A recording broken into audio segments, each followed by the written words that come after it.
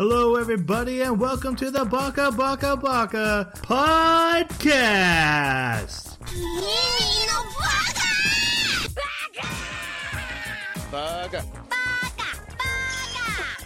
Baka.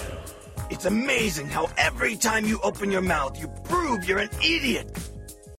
Hello, everybody, and welcome to an anime podcast only about Kiznaiver. I've changed my mind. I've had a change of heart. I think frame by frame would be the appropriate response to that amazing piece of art. Okay, but true talk, I did think the anime we watched needed a relationship chart. Oh my god, it needed so many charts. No, it didn't need a relationship chart. All right, let me introduce it. We'll talk about it. Hello, everybody. So would disagree. We are Baka Baka Baka. We are an anime podcast where every 2 weeks we discuss it in anime. April Fool's has come and gone. We're not actually about Kiznaiver. We'll never go back to Kiznaiver. Jason won't let us. He'll quit the show. So, yeah, we watch a new anime every 2 weeks. We discuss it in this podcast. We turn the discussion over to our listeners. That's you. That's part of our Baka Club.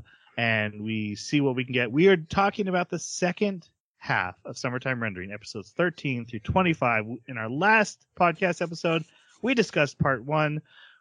We all really liked it, but we still disagreed a lot about it. Now we're going to part 2. We're going to do it again. And to do that, I need the help of my co-host. First off, we have the red balloon to my Pennywise. It's Jeremy. Jeremy, what anime do you like or don't like that you kind of associate with Summertime Rendering? So last time I mentioned ReZero. This time I'm going to go with the Higurashi When They Cry. Gao? Yeah. I think that's the one we watched. Yeah, it was. That's a great pick. Yeah, it definitely has some similar vibes. It's not as nasty, but it's close. All right. We also have the dog to my thing from outer space. It's Jason. How are you, Jason? And what's your anime? Doing pretty well. I wanted to get away from the ReZero theme. The monsters were so unique that I was like, you know what? Akira had an amazing take on like that kind of like telekinetic power and like forming things into what you need and going out of control. And so I love that movie. It should be on everyone's list. And that's what I would want to choose this week. And yes, for new listeners, we are that old. Akira is beloved by all of us. Yes. And if you haven't seen it, yes, it's worth going back and watching. Yeah, it is. It's a classic for a reason. My name is Troy, and I'm choosing To Your Eternity because I found a parallel in this anime about something that's observing. And I'll get into it. To Your Eternity, I really loved. I really loved the emotional resonance of it, and I found similar things. No, I didn't. But you know what? Let's go on. Huh? Yeah, I should. Too bad I didn't don't find the edit emotional this. resonance here. Yeah, I got the emotional resonance to Your Eternity. We should move on. Anyway, I'm going to pick another one. you don't get to pick another one. Ajin. No. Yeah. It's your shadow, and it's all about death. Yeah. I mean, it wasn't about that. It was literally about anti-death. Right. Well, kind of. Let's move on. That's what. Oh, I All got right. another one. Yes. Kiznaiver. Podcast of that. For those who don't follow our Twitter, the Kiznaiver joke was from April Fool's Day. We're going to belabor it. So when this comes out, it's going to be a little Old. Stale. just like us. I really, guys. So we're recording this on April Fool's Day, and Yeah. I don't know in the morning if I have the old profile pics for our Twitter account to set it back because I changed it to Kiznaiver pics, and I don't know if I saved a picture of Yui, the orange face we put on everything. I have it. Yeah. Okay. I should have it. I got there in the first place, right? Yeah. We're fine. It's fine. Everyone go check our Twitter. See if I fixed it. At Baka Podcast. All right, let's talk about Summertime Rendering. Non-spoiler reviews. Jason, you're going first. Tell everyone what you thought of it, but don't spoil anything that happened in part 2. Thank you. You're welcome. So anyways, the death of... No, I'm just kidding. This anime asks you to pay attention to every detail, minute or large. And it does such a great job in its storytelling that a lot of the twists and turns you can see coming if you pay attention. But you have to pay attention. And there's some really cool twists that feel real good when they're executed, because not only was the setup done really well, but the justification for a lot of them are just really well explained, or they just really fit in the context of the story. I was really so I don't like cliffhanger endings, and this one does a really good job kind of not just tying up loose ends, but also a lot of anime just kind of end on a black screen, and I thought the end of 24 was the end, because that's how it felt like a lot of stories would end there. But anyways, the characters I became more endeared to. The story beats were fantastic, and the monsters are just such a great twist on what we normally see. So yeah, really enjoyed it. All right, Jeremy, what'd you think? Yeah, I really enjoyed it as well. I was genuinely concerned that they were going to lose their momentum in, keeping me invested in these loops, but they did a great job. They didn't miss a beat.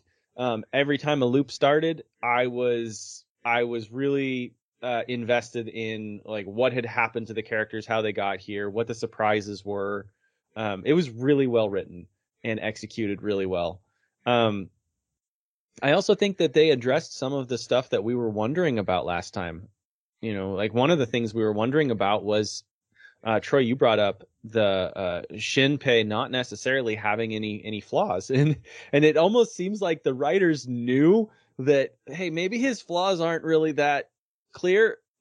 Let's make sure he describes his flaws fairly quickly in the second half, and that just cracked me up.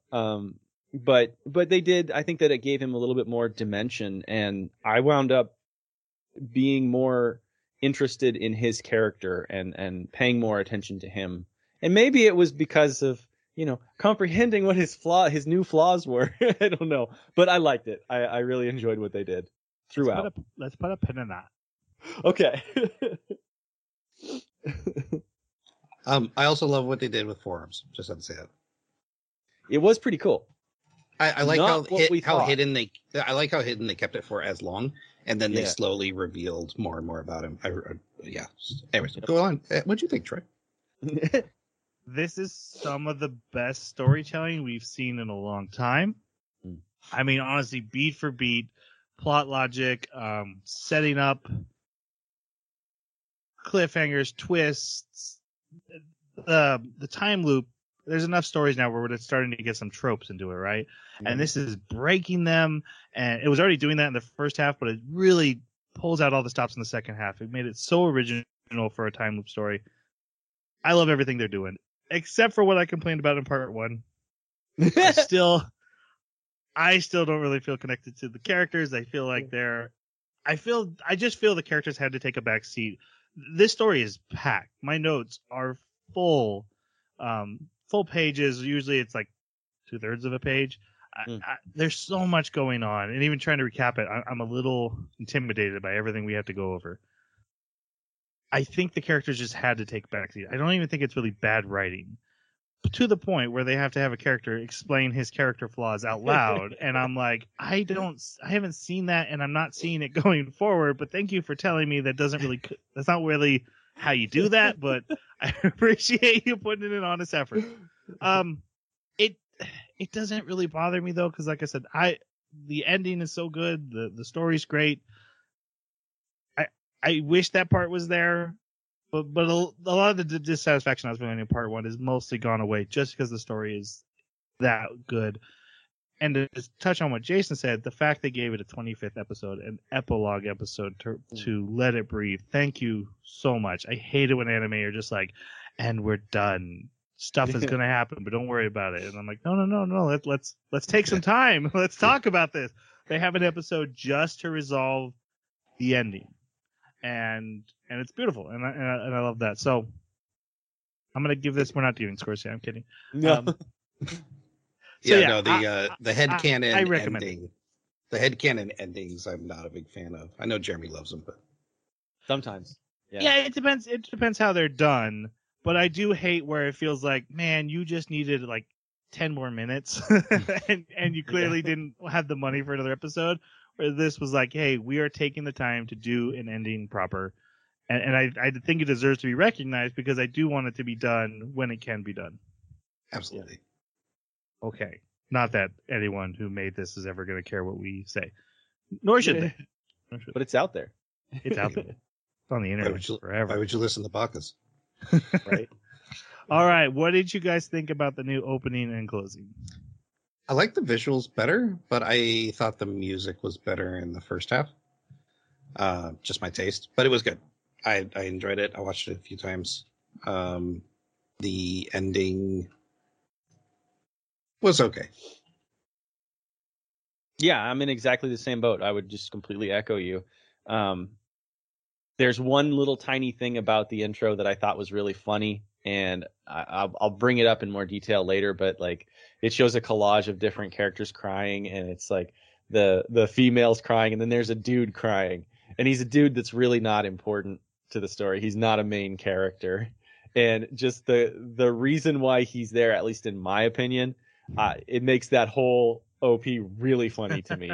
But I'm not going to talk about it until we get to the spoiler-free section. Spoiler not free. There will be a spoiler section. Yes. Or no, yes, you're right.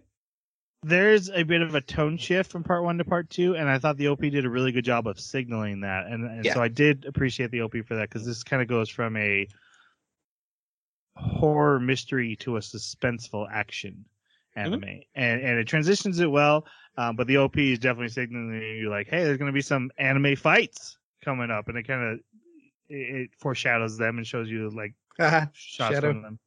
Yeah.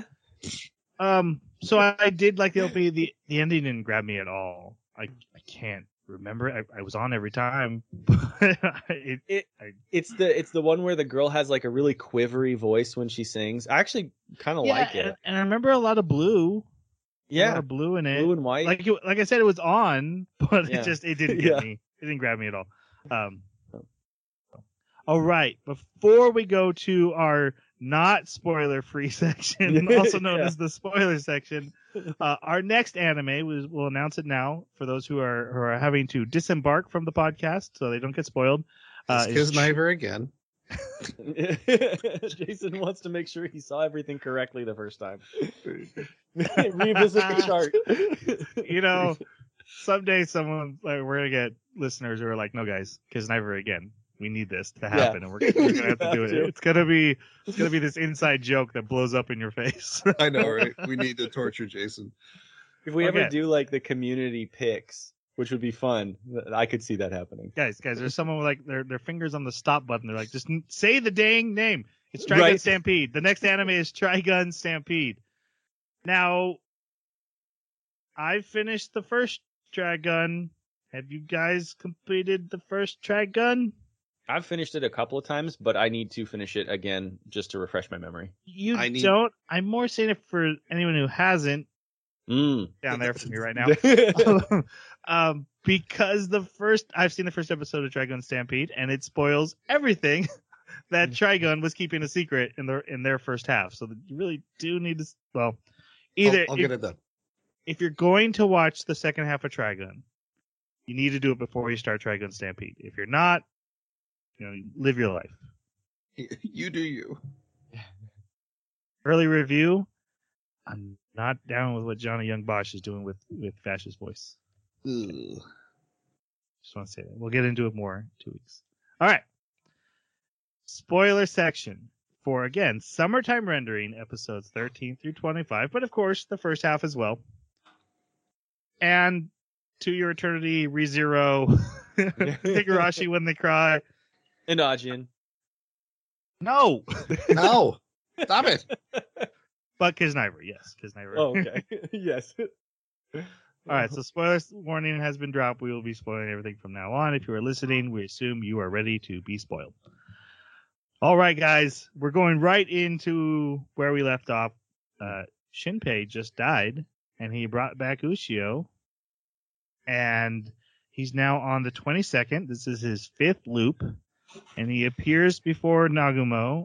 And again, Nagumo is actually Hizuru, who is also possessed by her twin brother, Ryunosuke. One of the hardest parts about this anime is there are characters that are multiple people, and there are people that are multiple characters. Yes. And it gets hard. So, Shinpei. Let's talk about Shinpei in this half. Our main character, he's a time looper with an eye that observes reality and changes which multiverse reality he's in. And he's fighting shadow monsters that are taking over his home island. His best friend was killed, and now, what do you think of him? I was very impressed. I think one of the things that stands out specifically with this anime is he doesn't get exponentially smarter because he's the protagonist. He's just able to use new information that sometimes still bites him. And I love that because they presented him as an everyman protagonist in the beginning, and he is still that at the end. He just has more information, but he's still just not only just a normal human, he's also just he can only think so well, right? The way he tackles stuff is very much how I would envision if I was in that position, I would do X, and Right. He does those things. And so I have very few, actually, I don't think I have any complaints watching him with the information that he has in these loops and his actions. And also when he does start doing superpowered stuff, there's not only a very good reason for it, but he suffers because of it. And I thought that was brilliant writing. And also his character flaw is so good. I can't believe how well they wrote that. It's just this overarching arc that he has to overcome by the end. It's so well done. How could we miss that? I liked Shinpei a lot. Okay. But how do you really feel about his character flaw? I mean, I'm being serious. You just didn't care? Or... No. His character flaw was a little contrived. I'll be honest. However, the thing is that he never really overcame it, if you will, if that was the spoken character flaw. But what I liked is how it wove into the story and how it affected Heine. That gave it justification for me. So I didn't think it was a great character flaw, but I did like the way it was implemented. So for the character flaw, am I remembering? It? Well, am I remembering correctly that the character flaw was sometimes I stand back too far and I don't act? That's what it was? Which leaves him with regrets. Right. And I didn't necessarily get the sense that he was doing that in the first half. I got the sense that he was in an information gathering stage, right? How are you supposed to act if you don't have enough information to act on? Well, then you're just impulsively acting. So I kind of understood why he wasn't acting, and I didn't see it as a flaw in the first half. And in the second half, he calls it out really quickly as oh, this is what I do, and I should have acted more, essentially is what he's saying by acknowledging this flaw verbally. And so it was kind of weird to me, but at the same time, I started to think, well, maybe they're referring to how he perceives himself and maybe how he's acted in other situations. Because I guess we do have a historical context of how when he left the island and he left Ushio, that to me, that's acting, right? He was acting because he wanted to have a different kind of relationship with her. And so he was going to place himself far away to separate them so that they weren't so close like siblings, and then it would be easier to develop a relationship, and also so that he could become independent and actually earn a relationship that way. So I saw acting even in his flashbacks, right? Not necessarily standing back thinking and not doing anything. So I don't know, as much as I brought it up in the intro, the more I think about it, the more I don't think it's actually a flaw, or at least a flaw that's been presented to us. It sounds like they're simply saying that it is a flaw. So I guess it's not really that satisfying. I think you might have me there.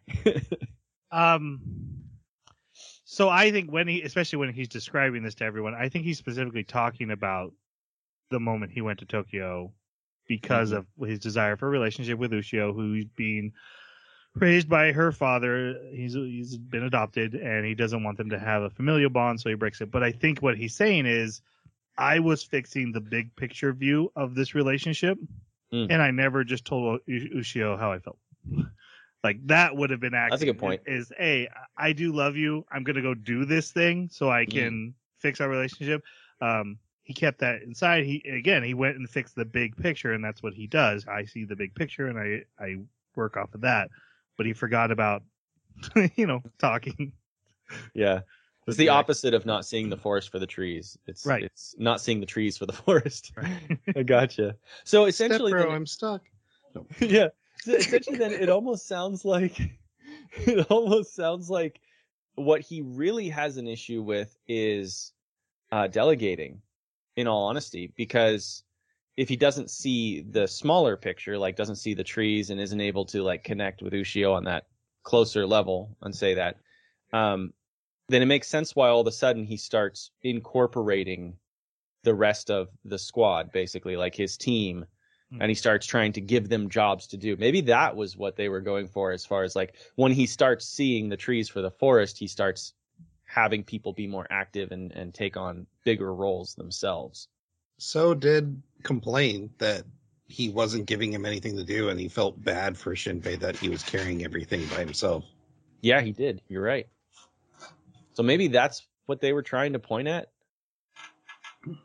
as a flaw. Right. But then at the end, in the climax, he takes on the final thing on his own. Well, he didn't really do it on his own. Like, I mean, he shared the burden with 3 other characters. Yeah. It wasn't until they all failed that he had to take it on his own. So I guess in that statement then, that the allowing Ryunosuke to drive and share a body with him is his character arc completion of I'm putting my faith in others. Yeah, in that context, that would be, I guess.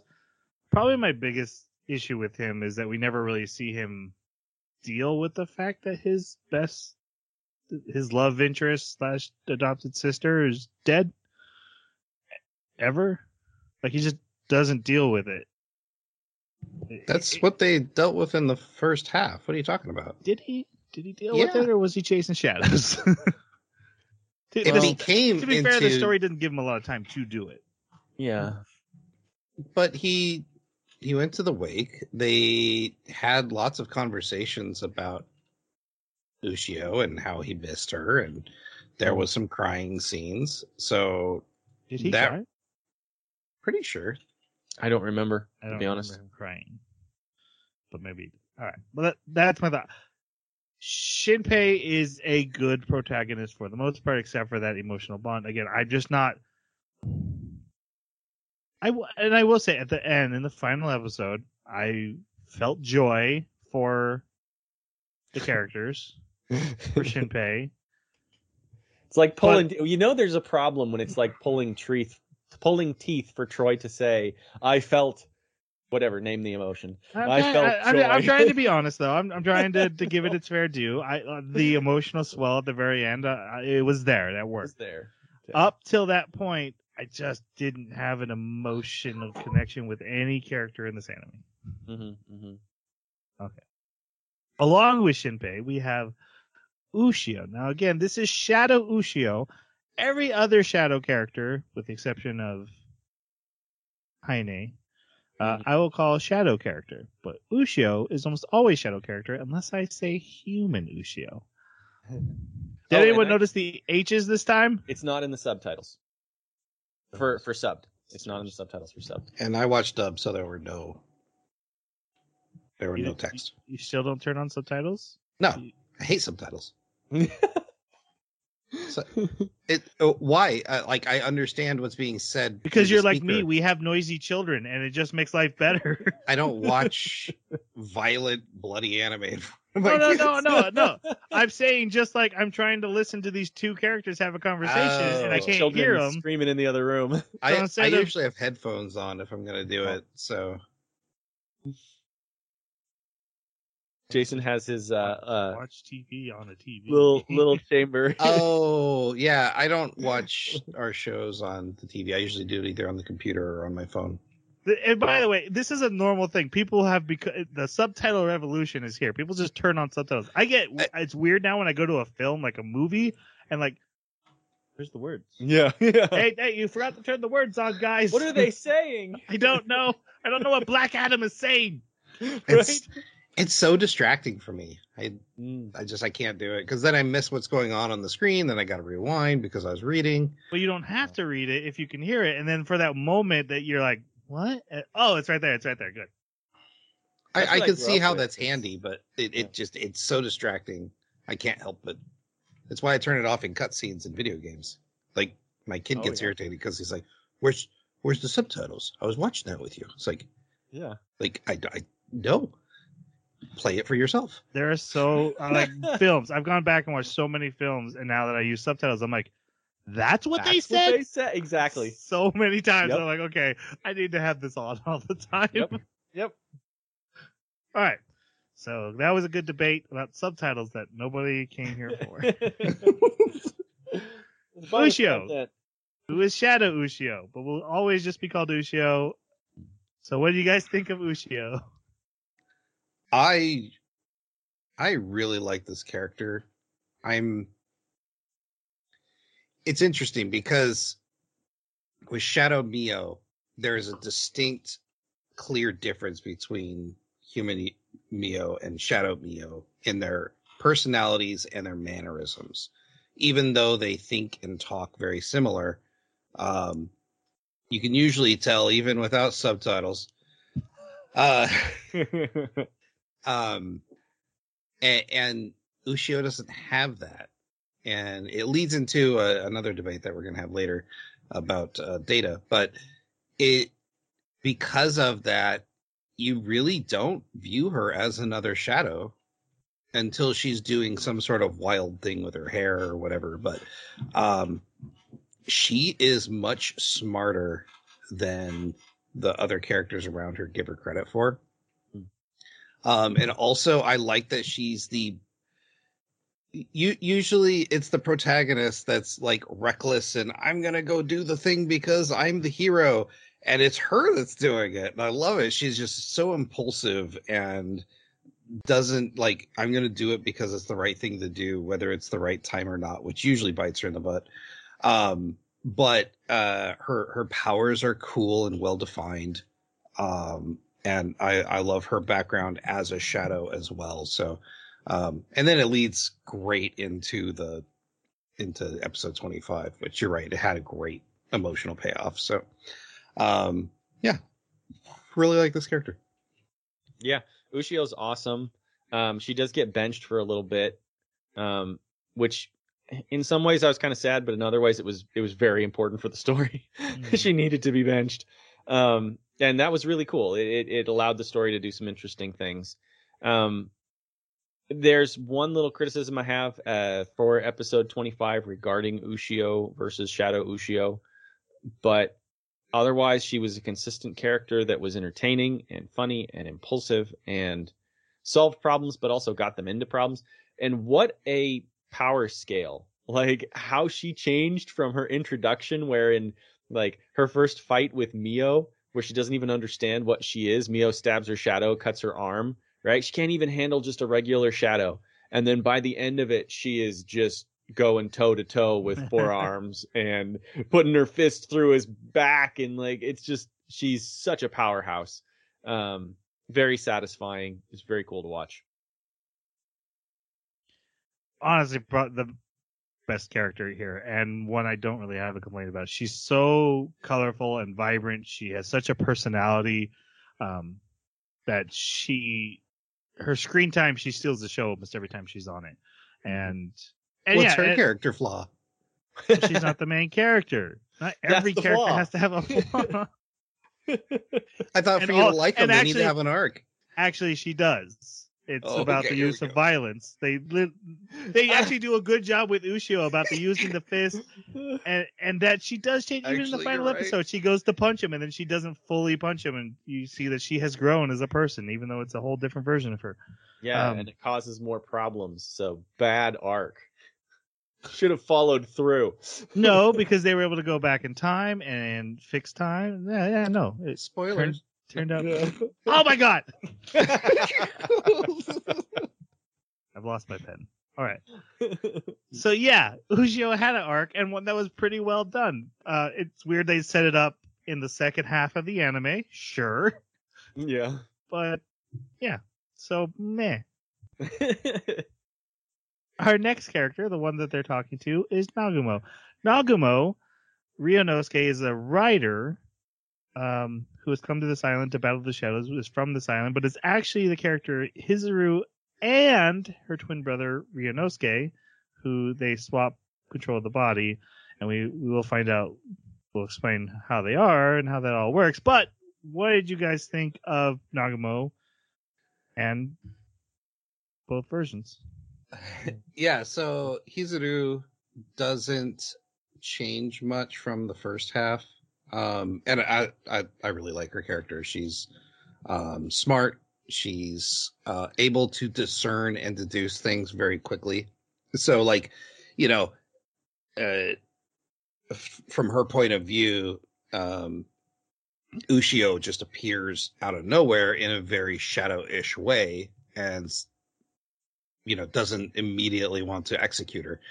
So, and also accepts Shinpei's explanation of what just happened by not just like, oh, I trust Shinpei, but no, A, B, and C lined up to create D. So this makes sense. Let's go with it. And the writing did a really good job of like compelling that for that character. And it makes sense that she's so open-minded because she like has a thing that's 2 seconds in the future going on and has seen these shadows. So she's open-minded. So when she's like, oh, I'm time looping. Okay, I see the logic of that. And yes, you are. Yeah. Ryunosuke is a great character. Kind of the impulsive of the two. But also the idea that he can kind of do superhuman feats inside her body, but she takes a toll for it. And the whole 2-second thing in the future is such a cool idea. So, but also like, yeah, most of the time they can't talk to each other because it's one controlling the other. So they have to record, but there's one moment where she's just like, this is really important. I need to talk to you directly. And I think the reason they don't do that is because it consumes their world to do that. And like, it's very difficult for them to pay attention to anything else besides their two. So, yeah, really, really fascinating character. Yeah. And it's interesting because, like you said, even with Ushio, she seems more intelligent than people around her give her credit for. We also see that kind of with Mio sometimes, right? Where Shadow Mio notices things, says things, acts on things that indicate she's actually pretty smart. She's smarter than Mio normally acts. And then we have our main character, Shinpei, who is also very smart, makes plans, strategizes, and all this. And Nagumo is on a whole nother level. Like, this character, she is a genius. And the conclusions she comes to and how quickly that she puts things together is just astonishing. And it's a really cool thing to watch. So I really like her as a character. Ryunosuke, I mean, he's there for the fights, and the fights are great. So I really enjoy him as a character. But there is one thing that he said that kind of made me a little bit, I don't know, I'm still processing it. What he said was, it was at a point where he was talking to Shinpei and he says, you know, you're my senior. And Shinpei says, but wait a minute, you've been alive a lot longer than me. And he says, yeah, but I'm still just a freshman or whatever. You know, I'm still younger than you. Middle schooler. I'm a middle schooler. Middle In schooler. English is what Yeah. I said. Okay. Yeah. And so essentially what he was saying, correct me if I'm wrong, is when you become a shadow, you get locked into the age that your shadow is at. And even though you experience more time, you mentally do not change. You do not mature into You any are more the of an data adult. that you were. Right. Correct. That's the impression I got from what he said. Does that sound right? It fits Heine too. Yeah. Okay. So if that is correct and that fits Heine, oh my gosh, Shide is even worse. Like it is so bad. Yeah. Yeah. Oh Yeah. We'll get to it. But Yeah. I sent that throw up GIF meme Yeah, for a exactly. reason. Yeah. Yep. So yeah, Ryunosuke was interesting because he gave me that like more rules about how the shadows work and how they aren't necessarily what you perceive. Just because somebody's been alive for 300 years, like Hiruko or Heine has, doesn't mean that they're not still that childish little kid that they were when they were copied. They're exactly the same, which is a very interesting rule, not one that I would expect. This was my favorite character in part 1 and was still great. Doesn't need an arc because she's a side character, but a fun personality, and getting to meet Ryunosuke and him not just being like just this fighter was really fun too. And really tragic, you know. La- A lot of Mhm. feels for this character later on. Yeah. Yeah. For some people. Okay, in part 1, when they were hanging up upside down, was that Hizuru or Ryunosuke? Hizuru. For sure. Because Ryunosuke was the one that was always... Basically, she was saying, you asked why I hang upside down. It's because of the blood flow to my brain, brother. So I can think clearly. I was gonna ask. I was wondering if it was Ryunosuke because I'm like, well, a middle schooler might believe something that's stupid. Yeah. Nope. The genius. All right. The genius believes. Well, then, never mind. Her very businesslike approach to everything is a great contrast to, you know, these characters who are freaking out and dealing with monsters, and she's just like analytical. And then, yeah, Ryunosuke comes in and takes care of business, and you remember that he's just a middle schooler having to go through all this, and kind of feel bad for him. Yeah. Yu Yu Hakusho. All right. So, yeah, we learned Ushio can share. Well, we already know she can share memories, but she shares memories with Nagumo, basically catching her up on everything that's happened. This becomes a power that's used commonly with a lot of characters, so they start calling it pseudo-looping. Only Shinpei and Ushio are actually going through the time loop, but now everyone's getting their memories from every loop, so they might as well be looping as well. We see So, who we'll talk about later, but he confronts his father because we've learned his father is involved, and he gets brushed off and like, talk to me tonight. But then we see his father calling Forearm, who is also called Shide. So if you hear us say Shide or Forearm, it means the same character. Mm-hmm. Wink, wink, hint, hint. Whatever you know what I mean. So they go to repeat what they did last time, and they go to take out Shiori's family, and they're like, okay, we'll just catch Heine, who is Shiori at this point in the timeline, and we'll catch her for good this time. And this is Ushio was supposed to hack Shiori. That's right. And that way she'd reach Heine and hack Heine. Right. Because, yeah, we now have the hacking ability for Ushio, so they're like, okay, we'll just do this again. And then we'll be able to win pretty easy. Except for, if everyone remembers from part 1, Shinpei has a mark on his arm where Heine grabbed him. And now she's time looping with him and telling Shide what's going on. So Shide and Heine had set a trap, and they kill Nagumo, and they almost manage to capture Shinpei, but Ushio kills him in time, and he has to loop again. So basically, all advantage is gone from time looping. This was such a shock. Just that visceral scene of him with the sledgehammer and Nagamo on the ground on the street. Did not see that coming, but we come to find out, what was it? So when Shinpei met Heine in the sky during the festival, that's when she was able to connect with him, right? That's when she started searching for him. Mm-hmm. Okay. And then when she, in the flashback where she was in Shiori's body and she reached over and grabbed him, that's where she actually connected and made that mark, and I can follow you now. Yeah. Because that seems to be a really big theme, is like observation. Yeah. Mm-hmm. Man, what a scene. So good. I'll save it. I want to. So in To Your Eternity, they mentioned stuff like observing and stuff, and so that's why I brought it up. Really. Anyway, okay. In the time looping, he doesn't complete the time loop. He actually goes into a memory. This has happened to him earlier before, where sometimes he accidentally sidesteps into someone's memory during the time loop, and he sees Hizuru's memory from when her and Ryunosuke were kids, which is basically she's made a new ghost friend, and it's Heine, and she lives in the old clinic.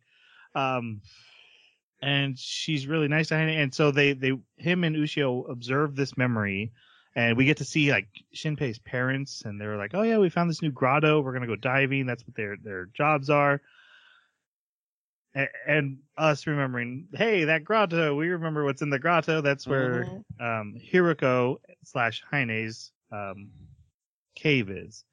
And so we get to see Heine as a very childlike being. She's very hungry. She's lonely. She has flashbacks of horrible memories from her past. And Hizuru has befriended her, but she stays away from the other characters. She doesn't like to be seen. So I do want to take this time now to talk about Heine / Hiroko, sometimes Shiori, sometimes Shinpei. Again, it gets complicated, guys.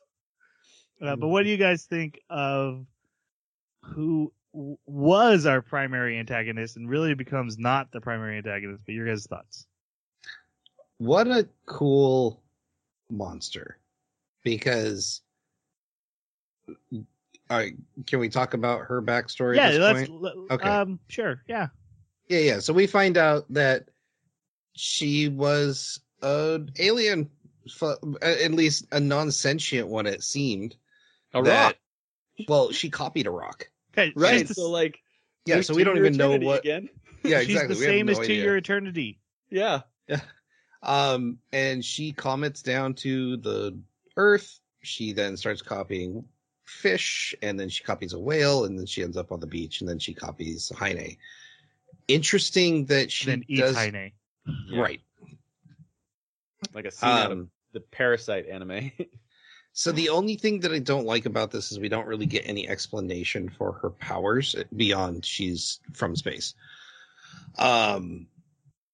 Also, this seems like, we're not, this anime is not about video editing, which I was totally on board with your theory last time, Troy. So that was a little bit of a letdown for me, just because that's what I was banking on. It does skew it into cosmic horror, though, and I always love a good cosmic horror. I do too. That's why I love Pathfinder Exile. The flash, the pixelation just doesn't matter as much. Yeah. Right. So this whole setup for who she is and like why she's so hungry and was really cool. And I also like that she goes from pure evil to, I'm just kind of doing evil things because A, it's in my nature, and B, I'm just trying to get home, to please erase me. It was such a cool journey to go on in a storytelling way. So, I really like this character. She's very complex, and like some of her actions are just like kind of out of left field sometimes. Which would make sense for an alien that doesn't know how to socialize. Yeah.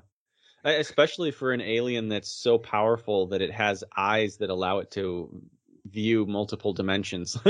Like this entity is seriously, like you're saying, Eldritch Horror level. Like it is incredibly powerful. I'm a little bit mildly confused at the rules about the rules, just because like there is a point in time where we have Ushio as an eye, Ushio the eye, Heine, and Hiruko all existing at the same time. And I'm like, okay, I'm not sure how they all can exist simultaneously. I can explain 3 of them, but having Heine show up as that 4th one, that was one too far. I can't explain that one. And so having it be so complicated, they kind of lost me a little bit. And that, I don't think that's necessarily bad, because like you're saying, this is an alien. It's doing weird things, and maybe we don't have all the rules figured out. Right. But like 4th dimensional being kind of stuff. Like, yeah. Okay, I guess in the 4th dimension that works. Exactly. Right? Like, I mean, obviously, Heine and Hiruko are both coming from the same point. And so if you have a 4th dimensional entity that's like extruding into the 3rd dimension in 2 different points, and you're seeing 2 different perspectives of it, I guess that could actually work. So yeah, that's my new explanation. I like that. Thank you. But yeah, I really liked Heine as a character. Hiruko was a very interesting character, especially when she started de-aging. That was such strange visuals, right? Like it reminded me a little bit of what we have with Death Stranding, right? It immediately took me to Death Stranding. But knowing the rest of the context that this anime provides, it's so much worse. Like, it's horrible. Death Stranding, I mean, at least from what I understand of it, from what I've seen and what I've read about it, it's not that terrible. Like, the situation isn't horrible. Like, the relationship between the baby and the host is not horrible. The relationship between the baby and the host in this one's horrible. And it's really fascinating though. Like, they wrote a very, very, it really draws you in, makes you think. Mm-hmm. Yeah, I agree. One of the best parts of this whole thing is this monster. And I was hoping it was a sea creature only. Because, like, hey, my thought was, like, something so deep and so down that it's, like, a life form we've never even considered could exist at that depth of the ocean. Like, but Mariana Trench kind of level stuff.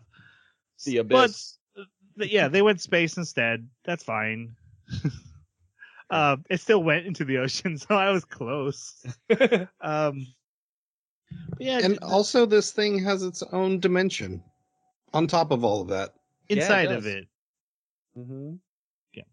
Right. With its own little black hole sun. Yeah, I love creatures like this. The reason I pulled out what I did, the Thing, Pennywise, these are also creatures from space who have their own dimensional properties that we just see as a entity.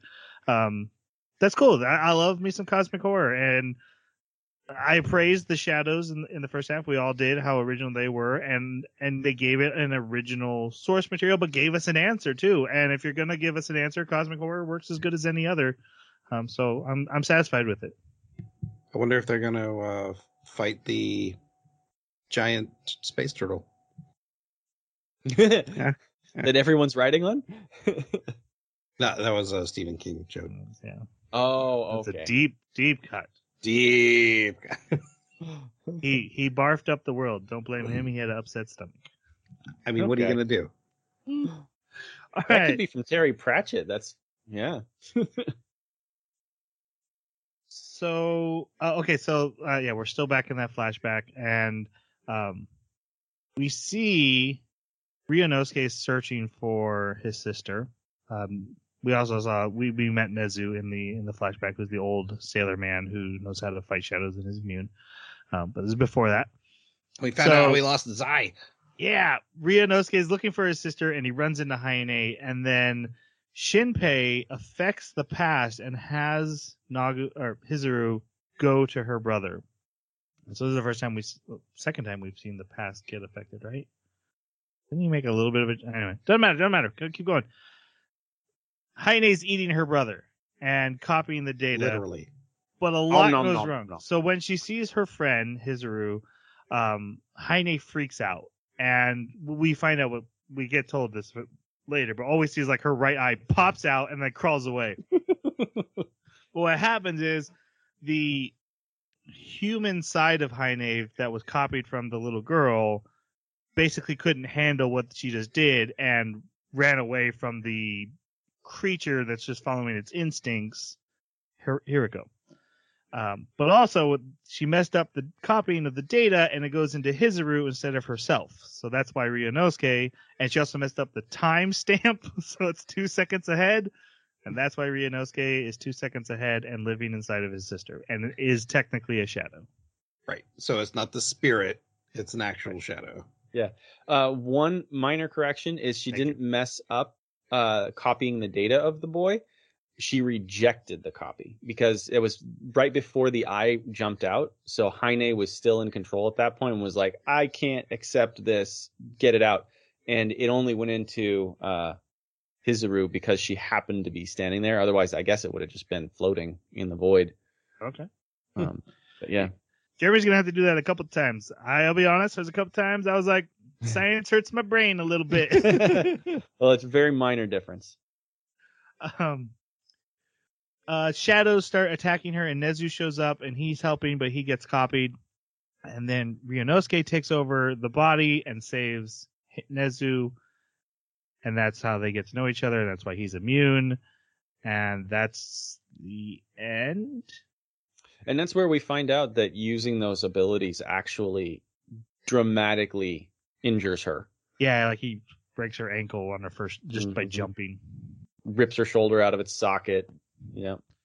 There's one other thing. So when Nagumo leaves the island, she sees Heine standing out watching the ferry leave, saying, when you come back, I promise you I'll kill you. Or the next time I see you, I promise to kill you. But again, this is the Heine she knew is no longer there. This is mostly now just the entity again. The human emotions have been separated. Shinpei completes his loop, and then we see Heine as Shiori, and she's like, oh, we've moved forward in time. He runs out of time. Time moves forward every time he loops. And they're like, okay, so we don't need to save him or preserve him. Let's just kill him a lot. Yeah. And so, like, it was cool that they're looping with him, but the fact that they're, like, getting information and now the tables are completely flipped. Now they have the full advantage. And we talked about, like, it's cool that the villains were trying to keep him alive and he's trying to kill himself. Uh-huh. But now, okay, the rules have changed. The tactics have to change to adapt to the situation. This was such a cool moment for me. I was like, that's pretty darn cool. Mm-hmm. All right, Shinpei gathers everyone. Ushio shares everyone's memories. And so we get Mio, Sao, and Tokiko. They're all hanging out in the gym. And Nezu is watching over them with a sniper rifle to protect them. So we're going to talk about these other characters. Mio first. Thoughts on Mio? She was there. I liked her shadow better. Troy's favorite character. I have strong feelings. The English dub was a little rough with Mio. It's almost like Valley Girl. No matter what they're talking about, no matter how life and death it is, she's like, Shinpei? It's not quite Valley Girl, though. It's not quite right. I think what really bugged me about her character is she just ended up being more of a pawn of, if she dies, Shinpei tries to restart, because that's like the goal, is to keep Mio alive. And she ends up having a bunch of off-screen deaths that just don't matter. And it's like, oh, they won, time to restart. And it's like, she just, when she was interacting, it was very interpersonal relationship stuff. When I was like, yeah, but what are the shadows contemplating right now? So don't care about her. I'll say her writing was well done, and I think the scenes with her were fairly important as far as driving the story forward. I just didn't care about her. I didn't have a problem with her, but she was definitely like just background. She no longer, especially in this half, regular Mio, human Mio, no longer really got much attention, didn't really deserve it. And it's kind of weird because, like you're saying, they made her so important in the first half. Like everything rides on her shoulders. If she dies, it's game over. Essentially, the bad guys could kill her and force Shinpei to go back and loop. They don't even have to kill him. They just got to kill her. So it was kind of odd that she took such a back seat. But Shadow Mio stayed relevant through both of these halves of the season. And Shadow Mio was pretty good because she's almost like a tsundere, right? Mm-hmm. Or a tsundere. Notice whatever. me, senpai. Yeah, exactly. Like, you know what I'm Yandere. trying to say. Notice me, Yep. brother. Well, I mean,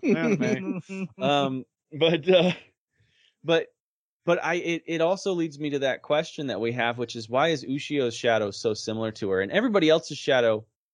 Well, I mean, maybe it's because it's the eye, and the eye does a better job of copying. I don't know, but Mio specifically calls out that she smells like mom, or Shadow Mio does. Mhm. And that's she is a part of Hiroko, so like that's why she has the copying abilities. That's why she has the hacking abilities. Like that, those are Hiroko's powers. So yeah, and also Mio last season or the first half said that she can only make one copy, where Hiroko can make as many as she wants. Yeah. And so I guess the copies are just more accurate that Hiroko makes. Well, not necessarily that Hiroko makes, more like that Hiroko becomes. So in this way, Ushio, when she made a copy of the real human Ushio, actually got a better copy. Because I got the impression that Shadow Mio was like the shadow of Mio, like the dark side of Mio. Right. But we don't see that with Ushio. It's very different. And that either means there is no dark side to Ushio, which is really weird. I mean, maybe, or it means that when Hiroko makes a copy for herself, it's different in some way. So the third shadow that we can kind of use to figure this out is the doctor's wife. We don't get much with her, but she also didn't seem like a off version of herself. She seemed very much her own self. Well, once they freed her from her control, right? That's the big. Once you're no longer controlled by Heine, then you're just the data that you were copied. And she's, again, this is just my impression, and we don't we never got to meet the wife, so I'm assuming, but she just seemed very normal, like Ushio. Yeah. So my only thought was that not that Shadow Mio is like a bad copy, but that she had so much other stuff she was doing in between when she was copied and when she was freed. But the wife was murdering her own husband, and it didn't seem to affect anything. So I don't know. Yeah. Well, the murder part was a direct Hiroko override. Yeah, it was. What am I trying to say? It was a direct command from Hiroko, but before that direct command, we were under the impression that she didn't know she was a shadow. Yeah, right, just like Ushio. Right, and so even before that, she was very much Sao's mom. So my theory was that, because they even pointed out that Shadow Mio was not allowed to go around the normal directive that the shadows have. She was given special orders, like she cut the bike brakes, but she wasn't allowed to just go murder Mio like she's supposed to. She was being very much used as a puppet and a tool, and that maybe that affected her, and that those different experiences have made her slightly different from regular Mio. The wife murdering her husband, though, I feel like that would have also affected her, and it's just not enough a sample size to know. Yeah. Well, and it's just really weird too that even when she was freed, there isn't a single moment where Shadow Mio like breaks, fractures, like exposes any kind of behavior or personality that I would associate with human Mio. Like there isn't even one moment where we get a glimpse of, oh yeah, that's the same person. Like she didn't suck at cooking all of a sudden or something like that. Right. And she also didn't like have a strong, attraction to Shinpei. Like, Yes, she did. It was a evil, like a vicious. yeah, but it wasn't like aggressive or anything. It was just like, hey, I like you. That was about it. Now there were a couple of shots where her face contorted, but it was like she wasn't acting on it. The Shadow Mio just came off smarter, more reserved, more observant, more capable of understanding, and more empathetic, which is crazy because she's the killer, right? But more empathetic of other people. She could read them.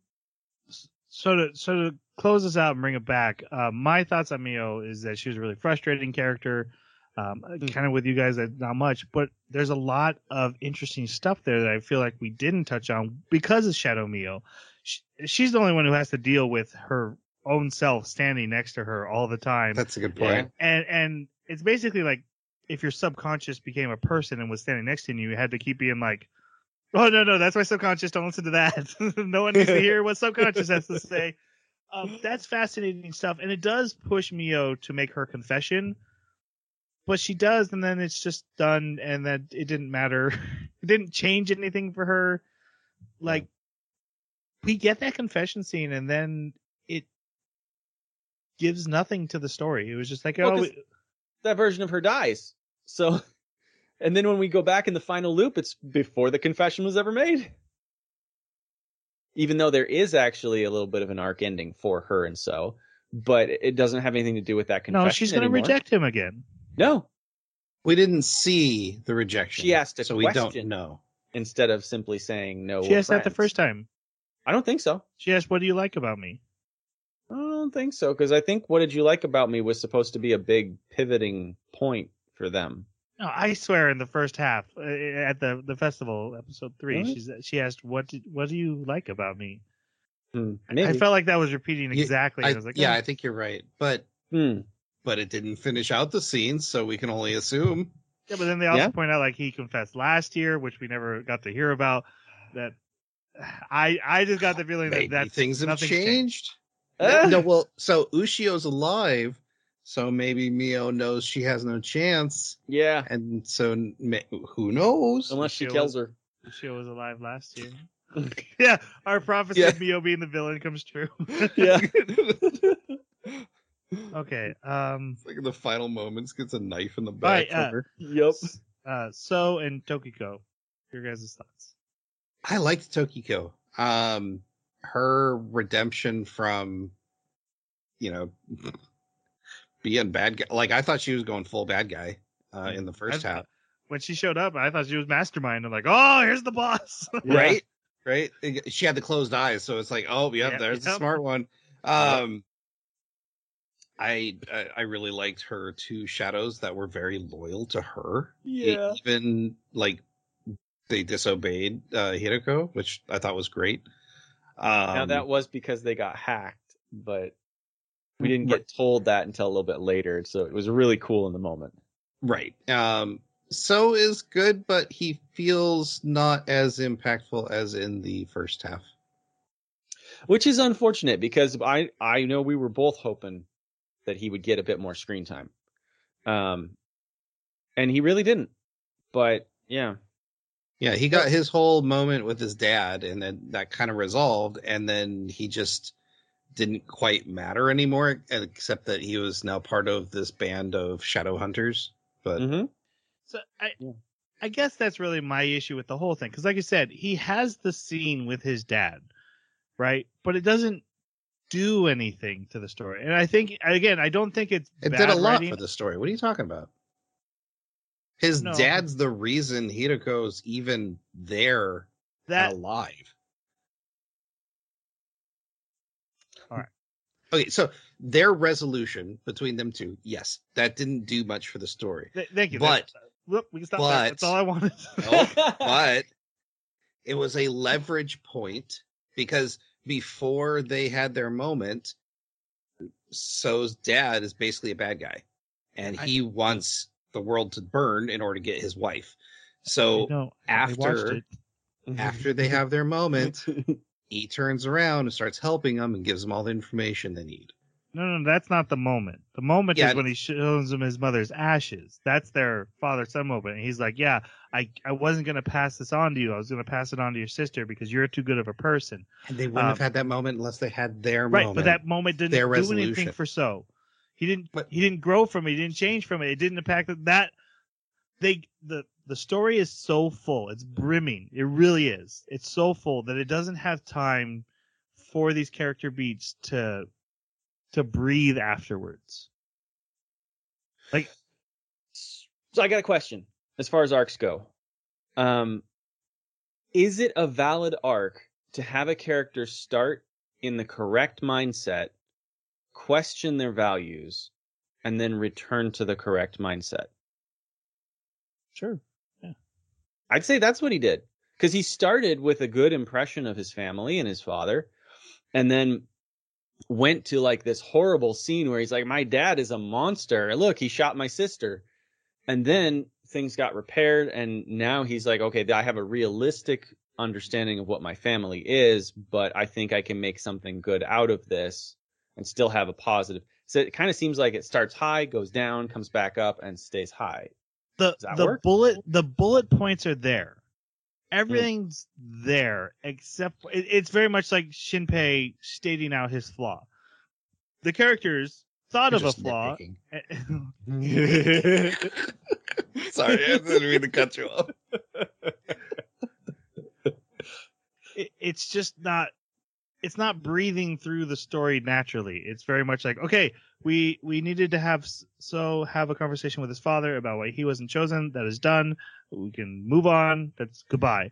And then not so like later being like, no, I'm going to take the head. I'm going to be the head of his family or something. Just anything to show that moment had an impact on him. And it's the waves are rippling out organically through the story. And he's a side character, so there doesn't need to be much. But like you said, I had a lot of hope for So because I felt there was a lot of potential in the setup. You know, he was the son that wasn't told about the family business and had believed in everybody and was such a golden-hearted character, and then had to find out his family was the villains. And they have a scene to address it, but it's just bullet points. We addressed it. Okay, we're moving on. And again, I don't think it's bad writing. I think the story is just so full and brimming that to really flesh it out, you needed like 3 more episodes. Yeah. Plus, if you were trying to do that and give him this great arc and everything, and you know that in episode 25 you're doing an epilogue for a different timeline where he's not going to remember anything that happened, what's the point? Yeah, I guess that's true too. And maybe that's the issue. Again, so I don't think it's not that they're not doing it, but there's something missing from the aftermath of like it just. It's not naturally getting told in the story. It's like bullet point. We had the conversation that we were supposed to have. Moving on. Yep. All right. Otherwise, Tokiko is awesome. The only thing is though is her final battle. We never get to see it. We never see her like, I have to redeem myself. She just says, hey, I'm basically sacrificing myself, and we don't really find out if she did, what happened with that. Again, the bullet points there. But we had to move on to facing Shide. She's not the main character. Yeah. Same thing happened with Nezu, right? The old man. Right. Where he's like, I'm going to do it. I'm going to hold him off. And then it's like, oh, look, Shide's here. What does that mean? Oh, I guess Nezu's dead. Yeah, Nezu's didn't make it. No, because it was the other one. The one that was traveling with Heine. Oh, I know that two. there were That's two. right. But I'm pretty sure that one caught up to them first, didn't it? Maybe not. I thought it was a different one that caught up to them, and then the one with Heine is the one they fight inside the grotto. We'll get to that part. Yeah, we'll get to it. And does it even matter? Right. So Shinpei now is in the school gymnasium. All these characters have had their memories restored from previous loops, thanks to Ushio, and he gives this speech. He's the leader. This is where he states. Before the speech, I love this part, and it's kind of important. That's the only reason I'm interrupting you. Okay. Yeah. He has a vision of the world ground kind of crumbling behind him. And this is the moment he realizes, oh, yes, I'm looping and my checkpoints keep getting pushed further and further towards the 24th. What I didn't account for is that the time between checkpoints is getting shorter and shorter.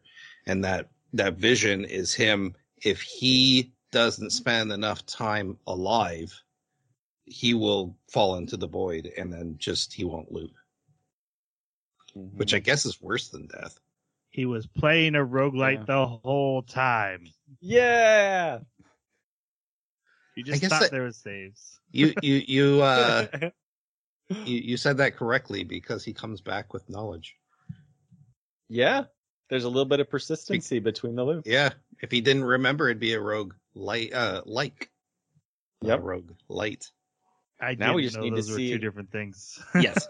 Yep. And now we just need to see the Isekai in Rogue. Go to the father of them all. Nezu is killed by Shadow Mio. And then Shinpei suddenly is back in his kitchen making a sandwich. The episode just ends like he was talking and then suddenly he's just in his kitchen. And we don't get to see this death. He doesn't even realize he died. He's like, wait, I just looped again? Because the shadows have decided, let's just kill him over and over again. And they got Nezu's sniper rifle. Yep, and they got Nezu's sniper rifle. Now, and also, this is where we find out about the 50-meter rule.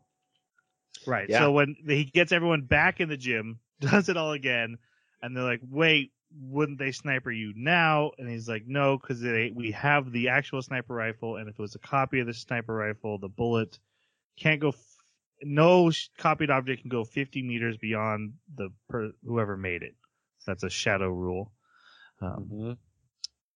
So and Ushio can sense shadows that are close, like 50 meters or more.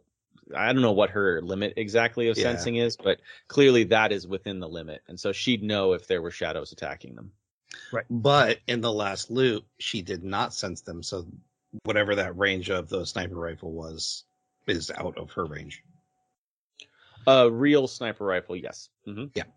So he tells everyone, hey, we're looping again, but also now there's a limit on the looping. If I die, I'm going to go. He thinks he has one loop with the amount of time that he currently has, one more loop. And he warns everyone about that. And then they come up with the plan. And basically he's out in the schoolyard and this army of shadow creatures come marching in, all the townspeople that are shadows with Shide and, right now, Haine, but right now she's, Shiori. What I liked about this is before the shadows show up, Shinpei calls it. He's like, they're going to come hunt me. So this is the perfect place to do a trap. I really like that was called out by them. Mm-hmm. So they do lay a trap. He's like, hey, well, no tricks. Let's just have a fight. And then he runs away. It's like, all tricks, all tricks. Yes. Shide's like, you guys are cheating. You said no tricks. What is going on? So in the course of this battle, and this is probably one of my favorite up there in the top 5 moments of the whole anime.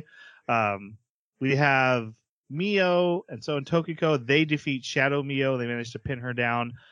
Meanwhile, Shinpei gets Shide and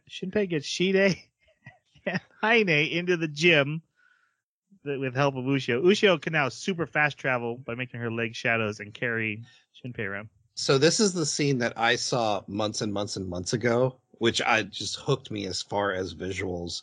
They're in the corridor and Shide's about to shoot, does shoot Shinpei. As Shinpei. But this is actually Ryunosuke's 2-second in the future vision of him getting shot. And so he moves into the way of the bullet to take the hit. It's just so beautifully done, like the animation wise. Yeah. But then another layer on that is you find out Haine was like, I told you he would jump in the way. Yep. Yeah, I love the tactical game that's always happening. Anyway, they get him into the gym. They douse him with gasoline that Ushio has created. Ushio now has shorter hair because she can turn the strands of her hair into stuff, and she's been using it to create, all this gasoline. And Shinpei lights him on fire. He shoots at them. They shoot at him. He gets shot in the chest But we find out later he's wearing a bulletproof vest. Smart. Right. I wanted to put that on earlier. He read on the internet how to make it. Ushio gets dragged into the fire by Shide, but then turns out the fire she was in was an illusion. No, she's it's her fire, so it doesn't hurt her. No. That She was was an not illusion. a real her. Right. That was just a wad of hairs that she made look and feel like her. Oh, okay. And so she was actually teleported behind him and punched through his gut while he thought he was holding her down. Yes. Yeah.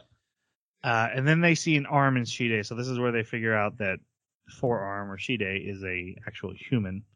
But Covered in shadow.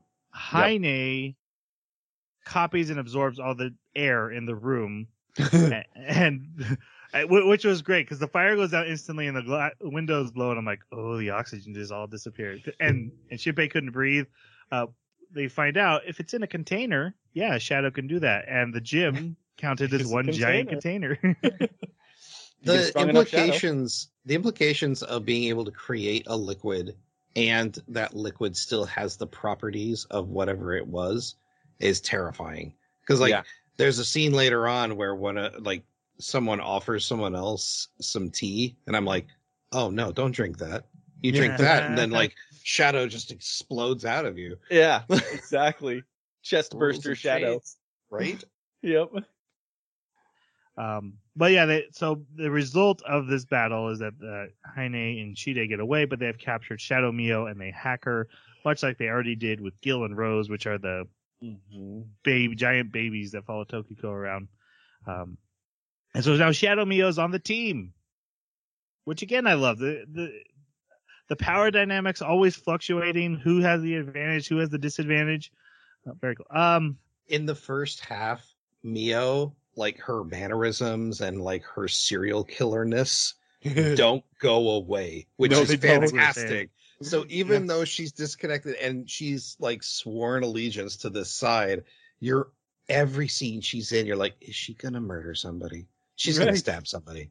Because she's always got that persona of I'm gonna stab you. Yep. So Shadow Mio explains how copying and birthing are two different things.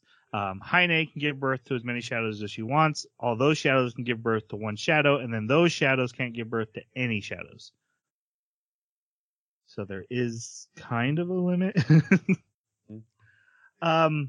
Then they go to visit Dr.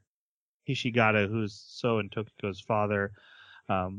His house has completely been inside. Everything's been erased by shadows, and they go pissed because he's told me to meet him at this time, and he's not here. They travel down to the basement where the morgue is. Ushio's body is gone. That's something they could use because it would help Shadow Ushio. So human Ushio's body's gone, so Ushio can't copy her and get her data restored. And then they find a secret tunnel, and they go in it, and they find So's mom, who we learned is a shadow. His whole plan was, I'm going to turn my wife into a shadow so she'll live forever. And she's killing him on Heine's orders. They hack the shadow mom, so now she's the regular mom in shadow form, but good again. And they're like, hey, you need to tell us what's going on, or we're going to just copy your data and figure it out. And he's like, Tokiko, kill them all. And Tokiko's like, no, I'm on their side now. And so he shoots Tokiko. Yeah. And then Tokiko turns out actually is Shadow Mio in disguise. And then they do copy him, and they're like, no, we can't read him. He's immune. He's like, wait, I'm what? His whole plan was to let himself be turned into a shadow so him and his wife could live in whatever paradise world that Heine wants to take the shadows to. Now, is she taking them back to space or the bottom of the ocean? It was implied ocean. Yeah, that's the impression I got.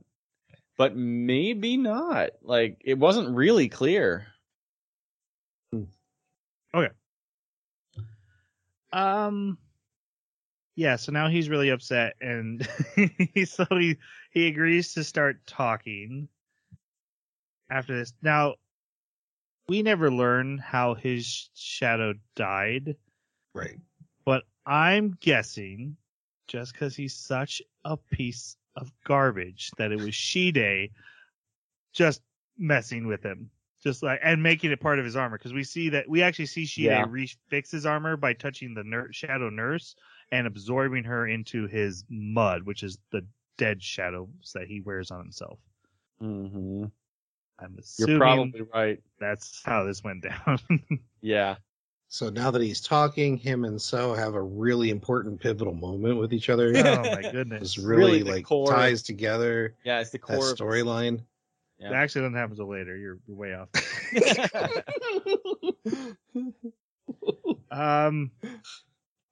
He does reveal that if Heine dies, all shadows will die, including Ushio. Yeah, she wants to return to the ocean in a shadow paradise. I wrote that down, so it's the ocean. And then he has a list of all island inhabitants who have been absorbed by Heine, and he knows Shide's true identity. Oh, okay, so... Because we don't know it up until this point, right? Right. We know his name is Shide. It's been hinted it's connected with the clinic somehow, but that's really all we've been able to figure out. Is this where he describes the two families that some became doctors, some became temple people? That's in the next episode. It's this same conversation, but it's hidden from us until we're face to face with him. It's revealed at the same time. However, so we're in episode 17, and the episode starts with Ushio walking in on a showering Miss Nagumo and wanting to feel her chest and getting to, and I was like, "Are you kidding me?" Right? Come on. And then they have like a really actual important conversation right after that, and I was just so, come on, we're doing so well. What color are your panties? Right. That night, this moment, this matters a lot later on. Yeah. So everyone goes to sleep, and Ushio sees Nezu is sneaking out. She goes with him, and he find out in his home he has the shadow of his wife locked to the wall, nailed to the wall, and where he feeds her all this time, all these years. And he just wasn't ready to kill it yet. He knows it's not his wife, but it also kind of is. So he's there to kill it. And this was a really sad moment, but again, it doesn't really matter to anything. But it started going nuts because we find out Hideko at this point has basically done a no holds bar on a lot of her shadows. Yeah, he does say it's never acted like this before. Yeah. And so this is one of the reasons, this is the same actions that So's mom that's why she was doing it as well. Okay, so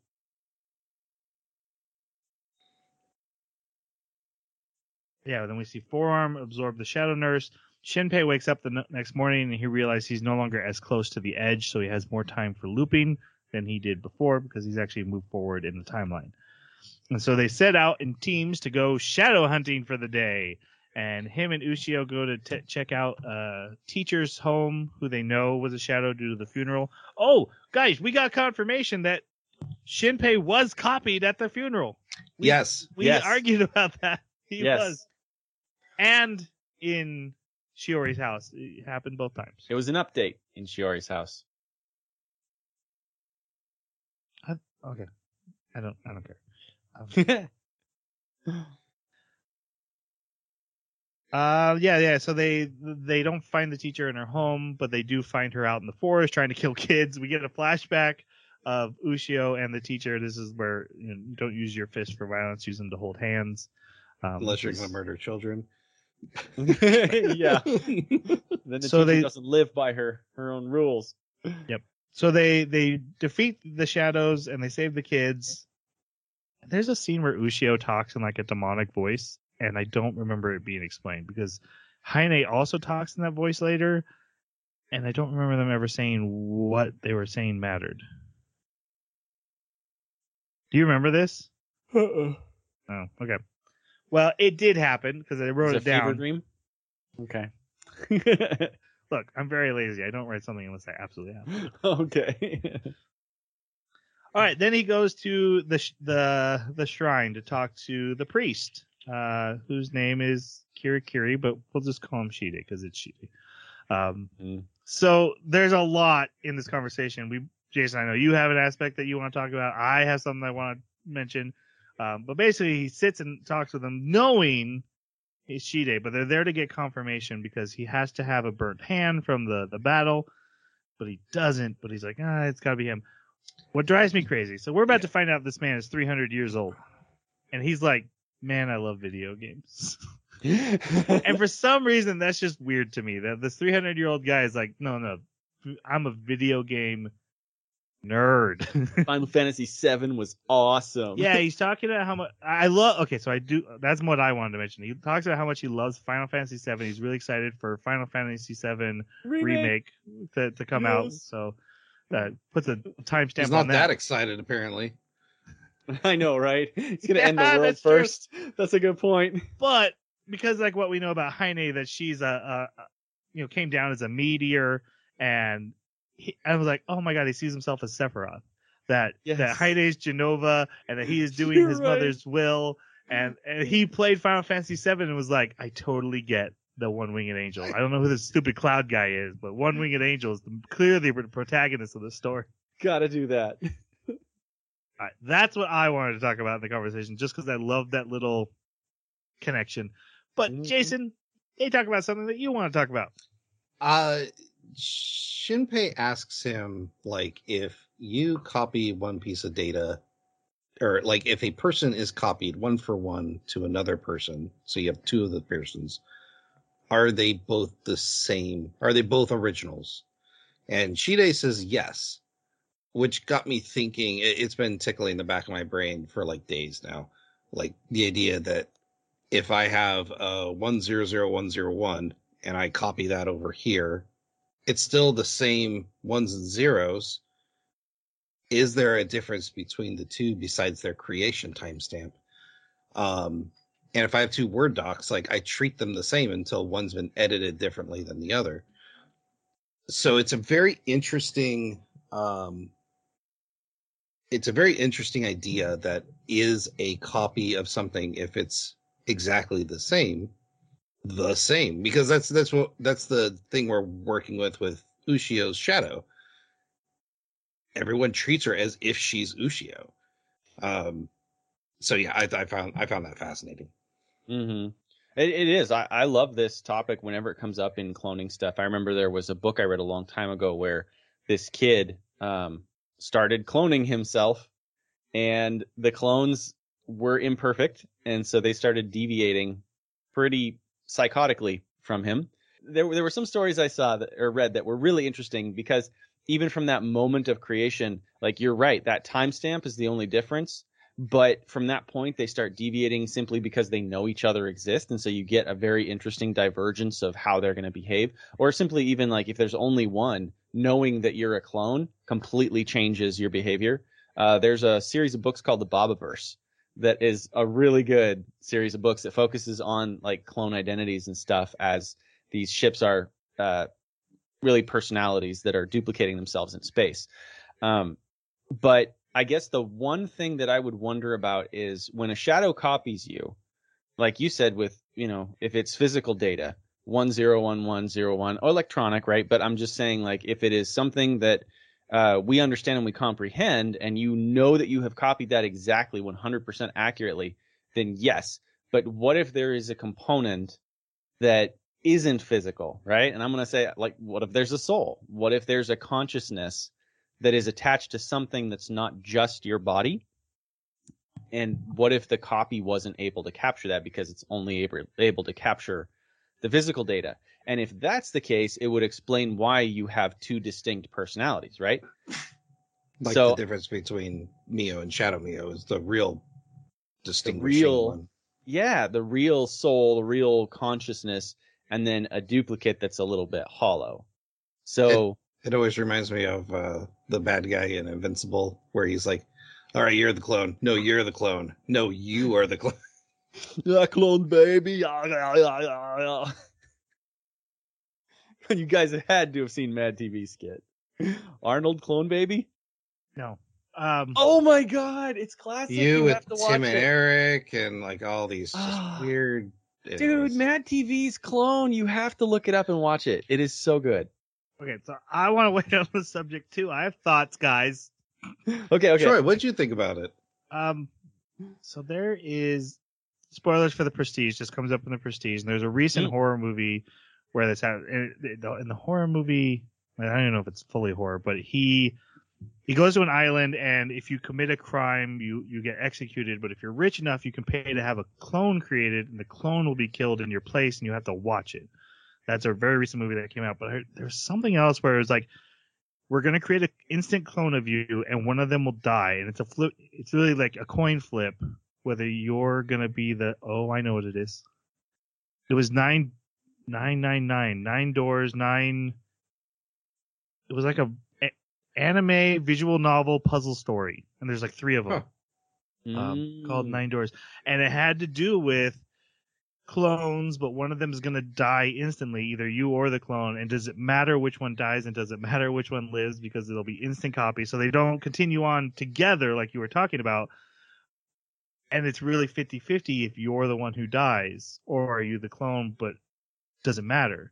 That always really bugged me, like, that's rough, because you technically have existed, you kept going, but did you? But it's not you. Right. Your consciousness. So when people start talking about copying and are they the same, my answer is usually yes, because I go back to these death scenes, and if I was created an instant copy, I wouldn't want to die just because another me is going to keep going. Right. So I consider them separate entities. Like the Star Trek teleporter problem, right? Yeah, Right. with Riker. Yeah. Right, exactly. Oh god, I forgot that happened. There's 2 Rikers in the universe. Yeah. Oh my god, I forgot about that too. Yeah. And they go on to All right. have very different careers. Okay, back to the story. Are you good, Jason? Or did you have any wrapping points on your topic? No, just that I found it very fascinating, because there comes a point where we find out a lot of people got copied, but society just kind of continued on as normal. And then the question becomes, if your spouse is replaced by a shadow and you can't tell the difference, is that still your wife? That is To a the good first question. wife, I imagine it is. Or is not. Yeah. Okay. You get to the part where, and I do want to praise the anime, because like, what was that god What's anime that? we watched where the gods fought the demons? Do you guys remember that? Oh, and Begotten Deities. Jason, you didn't. Yeah, Jason didn't finish it because it got really so bad. bad with what it was showing. Yeah. Mhm. This villain backstory implies very similar things, but merely just implies with it. And as you think about it, you're like, oh my god, this is horrible, this is disgusting, this is a monster. Mhm. But it doesn't make me watch him do That's it. right. It didn't shove it in my face and say, look at how horrible he is all the time. Mhm. And isn't it kind of hot too at the same time? Right. It doesn't try to convince you of that. I wanted to be clear on that because someone asked me when I was watching this, like, isn't that disgusting? I'm like, oh, it's totally disgusting, but it's off screen, and I can just hate him from afar and don't have to revel in his acts. But okay, so his origin story is he was there 300 years ago when Heine got killed by the whale. Hiroko, the whale. He took her in and had a child with her that is half human, half shadow. But then he figured out that she can transfer his consciousness into the baby because it was an exact clone of him. Mm-hmm. And then he's kept doing this for 300 years. So it's just all the wrongs, just all of them. Child, stealing the body. I mean, so he's the son, but he's also the husband. Technically, this entity is eons old. Hiroku, yeah, or Hiroko. But it is still disturbing that it's a child's body. Heine is part of it, just like Ushio is part of Ushio. Right. No, it's still disturbing. Yeah, it's the Heine part that's so disturbing. Yeah. He is the worst. Yeah.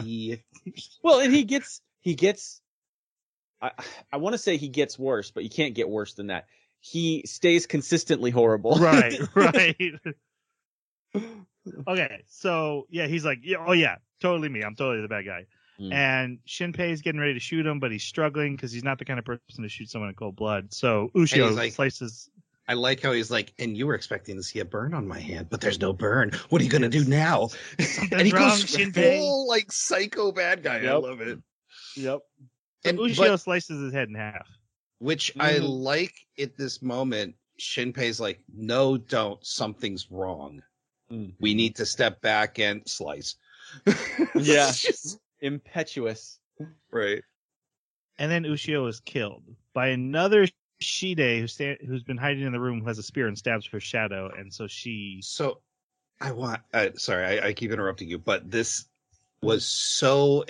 I love this scene because there's such a time gap from the last shadow that was killed that you almost.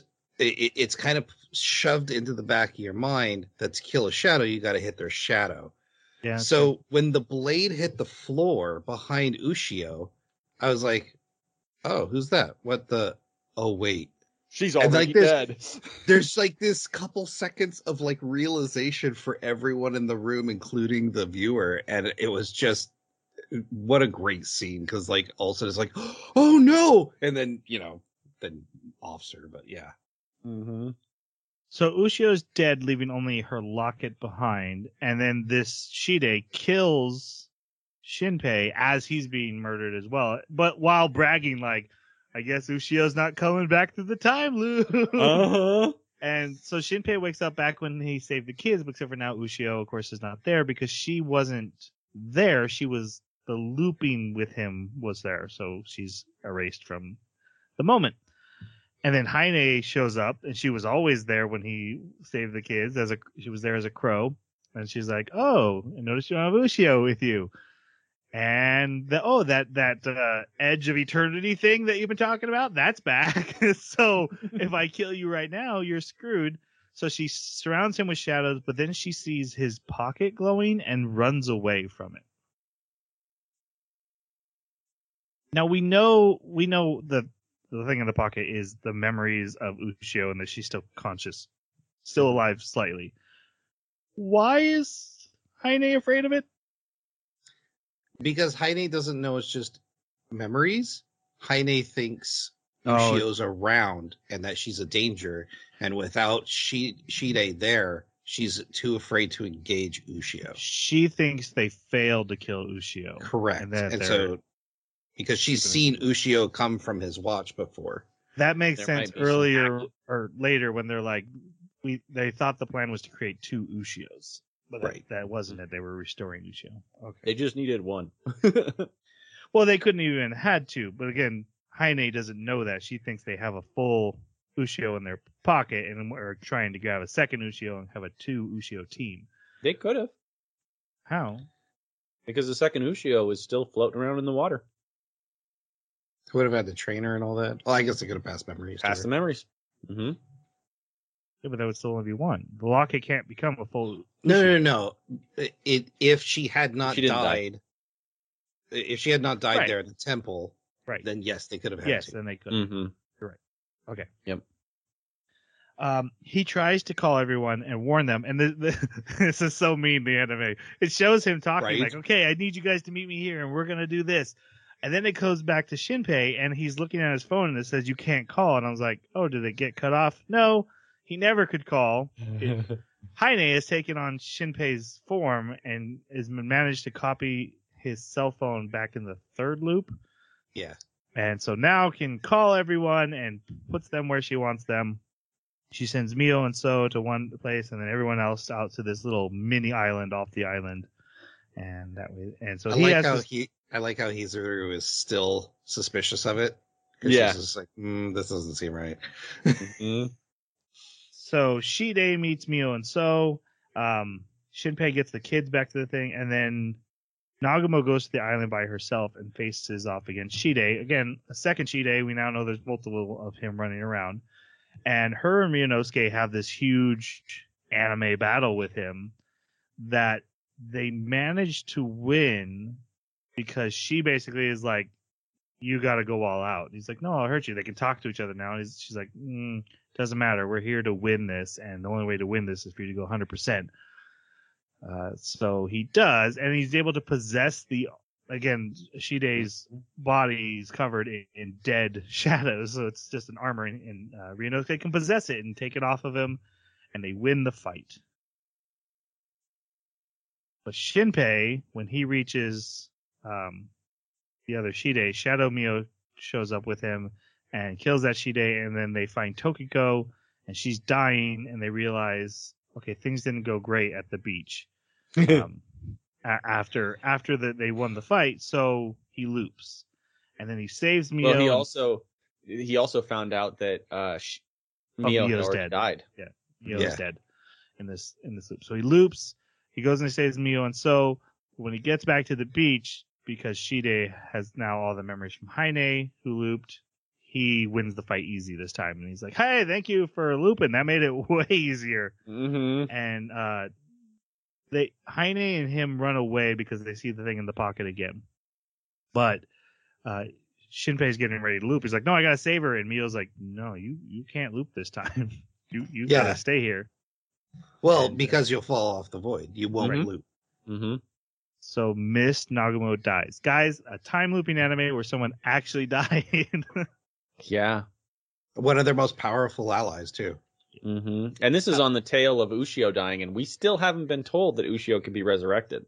However, I didn't get sad, guys. I didn't feel it. Mm-hmm. A major character died in the Star Wars kids cartoon that I watched, lost a major character, and I got really sad. And I watched this, and I didn't get sad, and I'm like, there's something wrong with the characters. Maybe the Star Wars one just sucked all of your sad emotion out, and there was nothing. No, I watched this one first. Hold on. So I'm pretty sure that's one, bias. Yes. But two, 100%.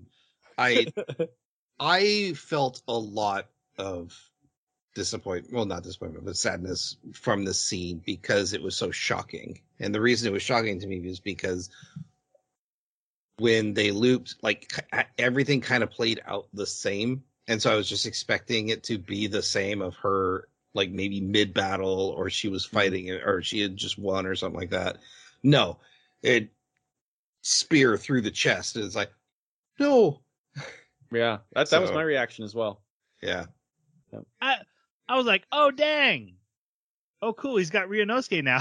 Because she transferred Ryunosuke over to him. Yeah. I still missed her, though. Like, I would rather have had her than have him have Ryunosuke powers. Yeah. Yeah, I wasn't emotionally crushed like I should be when a character 20 episodes in is killed. I think there's just something about with a looping anime, you've seen her die. You said that last time.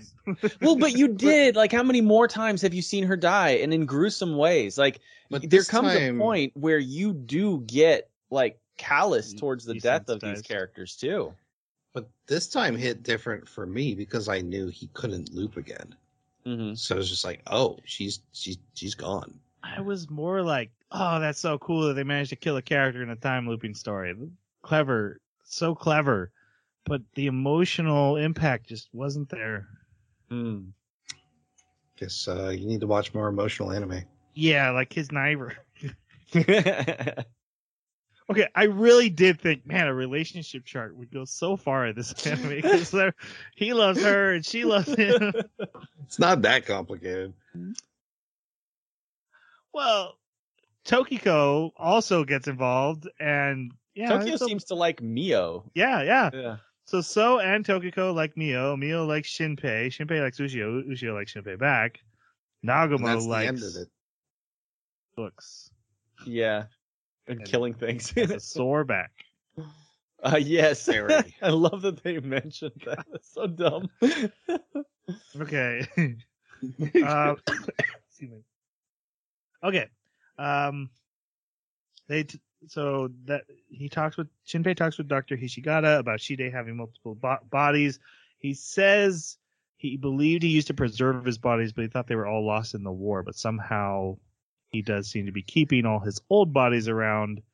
so he can use. Now, it has been mentioned, if you copy his bodies, there's no data to be found. And that's not just the armor. That's his actual self has no data. Is this where we find out that Hideko got injured in the war? Maybe. Because of the fire.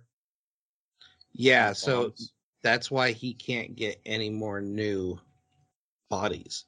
It's because she got hurt. And that's why he's so angry and raging, is because he knows this is the end. He can't live forever like he was planning to do.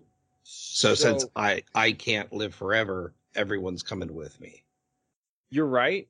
As far as like that's his motivation, but what I remember is that it was because Hizuru started spending time with her, and then like she ate the body, ate her brother, and then when the eye split, and then there were more. Yeah, he blames Nagumo he for blames everything. Nagumo. He was pointing his hand at her and saying, "It's your fault." That's when she stopped being strong enough to do these things. And I did skip over when Nagumo was pointing out to Heine, like, he's not on your side.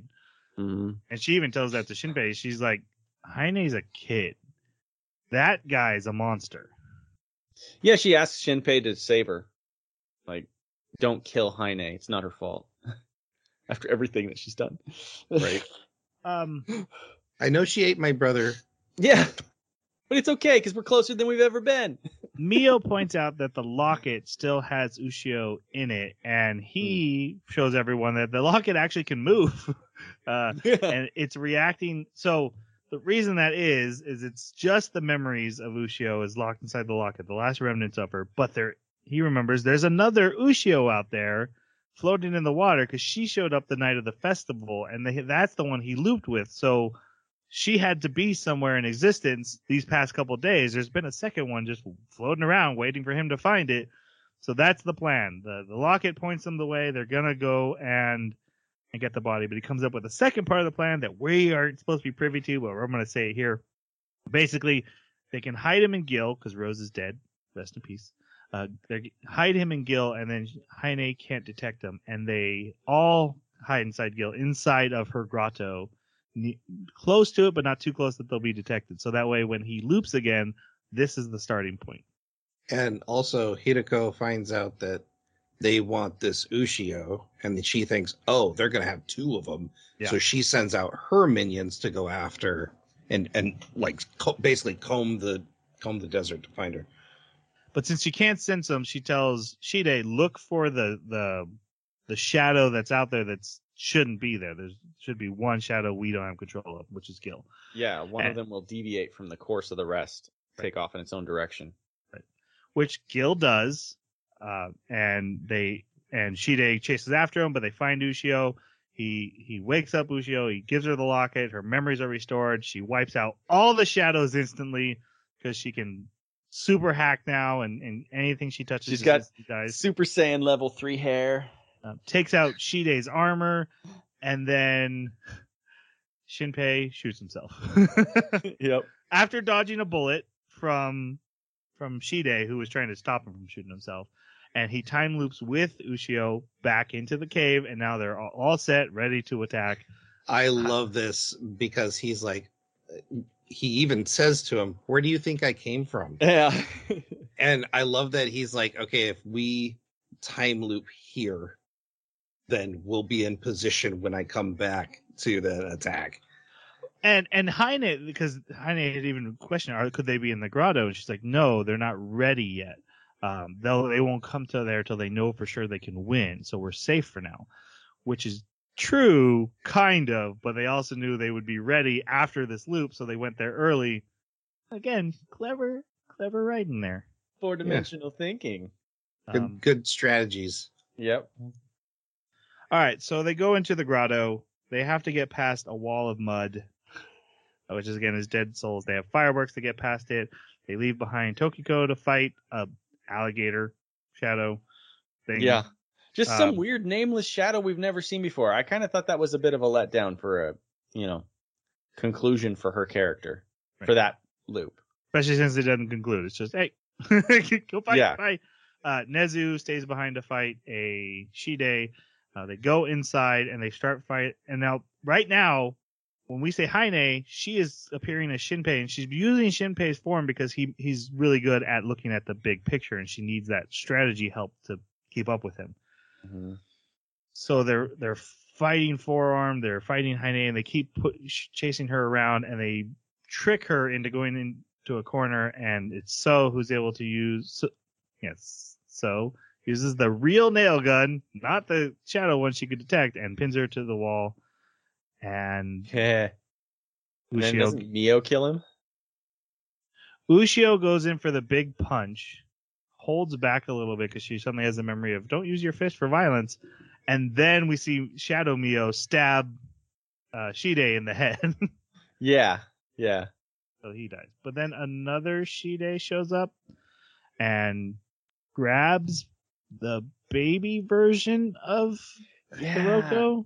So this is where we learn a couple of things that I did not know. Number one is when a shadow of her magnitude, I guess, the mother shadow gets injured, then the mother shadow doesn't like suffer a bleeding injury. She just de-ages. Which happens to Ushio later. It does, yeah. Ushio grows younger But it too. doesn't happen to any of the others. And strangely, it didn't happen to Ushio before. Before, she suffered a bloody arm wound. That's right. So it's odd that it happened this way now. So I don't know. It's confusing a little bit, but interesting. Yeah. Okay, so this other Shide grabs this slams the baby on the wall, and the baby's like, "Save me, Shide!" Yeah. He's like, "I don't need you anymore." Baby doesn't have eyes anymore. Hiroko is technically just a blot of shadow on the wall, and he opens that up and goes inside it to go into her world with the baby version of her. Attached like via an umbilical Yeah, cord on his shoulder. And his whole thing is like he wants Ushio's eye. He now realizes Ushio has Haine's right eye, the same one that's in Shinpei, and he wants it. And then like it starts sucking everyone in, and Shinpei's like, "I'm going in there." Ushio's like, "You can't go in there. Humans can't go in there." And he's like, "No, I'm going." And Ryunosuke is like, "I'll take care of him." So they all go in. Those two. Mm-hmm. And then he loses Ushio, so he has to search around for her, but he has to let Ryunosuke do the driving because his body's too injured from Ryunosuke using it. And they find Haine, right? Yeah. Find Haine's ball, follow Haine's ball to Ushio, who's in a lot of pain, and then Haine emerges from her. And this is where we're explaining the right eye was the... Oh, that's right. She emerged from Ushio. That's why there was a Haine manifesting. Okay, never mind. So there's an explanation for why all four are there. Right. So mostly the right eye is Ushio's data, but Haine's original human data is in there too. And they have that's the reason this whole shadow has been good the whole time is because it's the good part of Haine and resonated with the good part of Ushio. Mm-hmm. World War II bombers start dropping bombs on them. Like, wow, where'd that come from? Because Shide can access her memories and needs this memory to do damage to them. And she hates this memory, but he's like, suck it up, little fetus attached to my chest. Right. But the Haine on the ground is like, I can freeze the memory for a second. So they do. And then Ushio runs up the bombs and which is cool. Like Sonic style. yeah, Yep. we're getting some anime battling here. She loses, but had kept some of original Ushio's hair. So she's able to restore herself and hits him. But when she hits him, she realizes the real Shide is not in there. He's remote controlling this armor. And so she falls down, and so now it's up to Ryunosuke and Shinpei to fight him, and she's like, okay, I can turn into a shotgun that can kill him in 2 minutes. So they have to fight him for 2 minutes. He loses his arm. He gets the crap kicked out of him, and he's like, okay, Ryunosuke, you gotta get into his armor and pin him so that I can shoot him. That starts to work, but then Shide's like, nope, that happened in another time loop. I've already learned how to stop this, and he kicks Ryunosuke out. Okay, so then Shinpei has to grab the shotgun, and he's entirely broken. He's like, no, I gotta still do it. And thanks to Ushio and Haine, the shotgun jumps like a foot into his hand, and he's able to dodge at the last second and kill Shide, who's going on about like, if I'm gonna die, I wanted to live forever and see the end of the world, but since I'm gonna die, I'll just make the end of the world now. But he refers to himself as a video game boss, which again is weird for a 300-year-old guy to have that context. That is. But whatever. Everyone has their own hobbies, I guess. Hey, there's a guy in my raid group. He's 78, so Oh, wow. Okay. There you go. he says he can't heal because it hurts his hands. So My hands don't move that way. I'm gonna start using that in Call of Duty. I'm too old to snipe. Someone else do it. right. That's great. All right, so it's just weird. He always refers to it as like, I know how to turn off the power of the console, guys. Yeah. I guess he just genuinely really, really likes games. Yeah. Okay. He's defeated. We see this cuts his connection with Heine, and then we see his original 300-year-old body, which is how this apparently works. His 300-year-old body has been preserved, connected to Heine this whole time, and using that as the way to remote control all these babies he's been making with Heine up to this point. Yeah. I thought it was just going to be like, hey, this one time she had twins, and so there was two She-Days. Nope. I thought that's why he was going to have 4 arms too, is that they were co-working the armor together.